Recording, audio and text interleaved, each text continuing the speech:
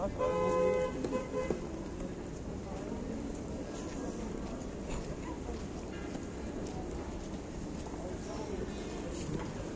Ha diyecektim sana geldi bir şey ama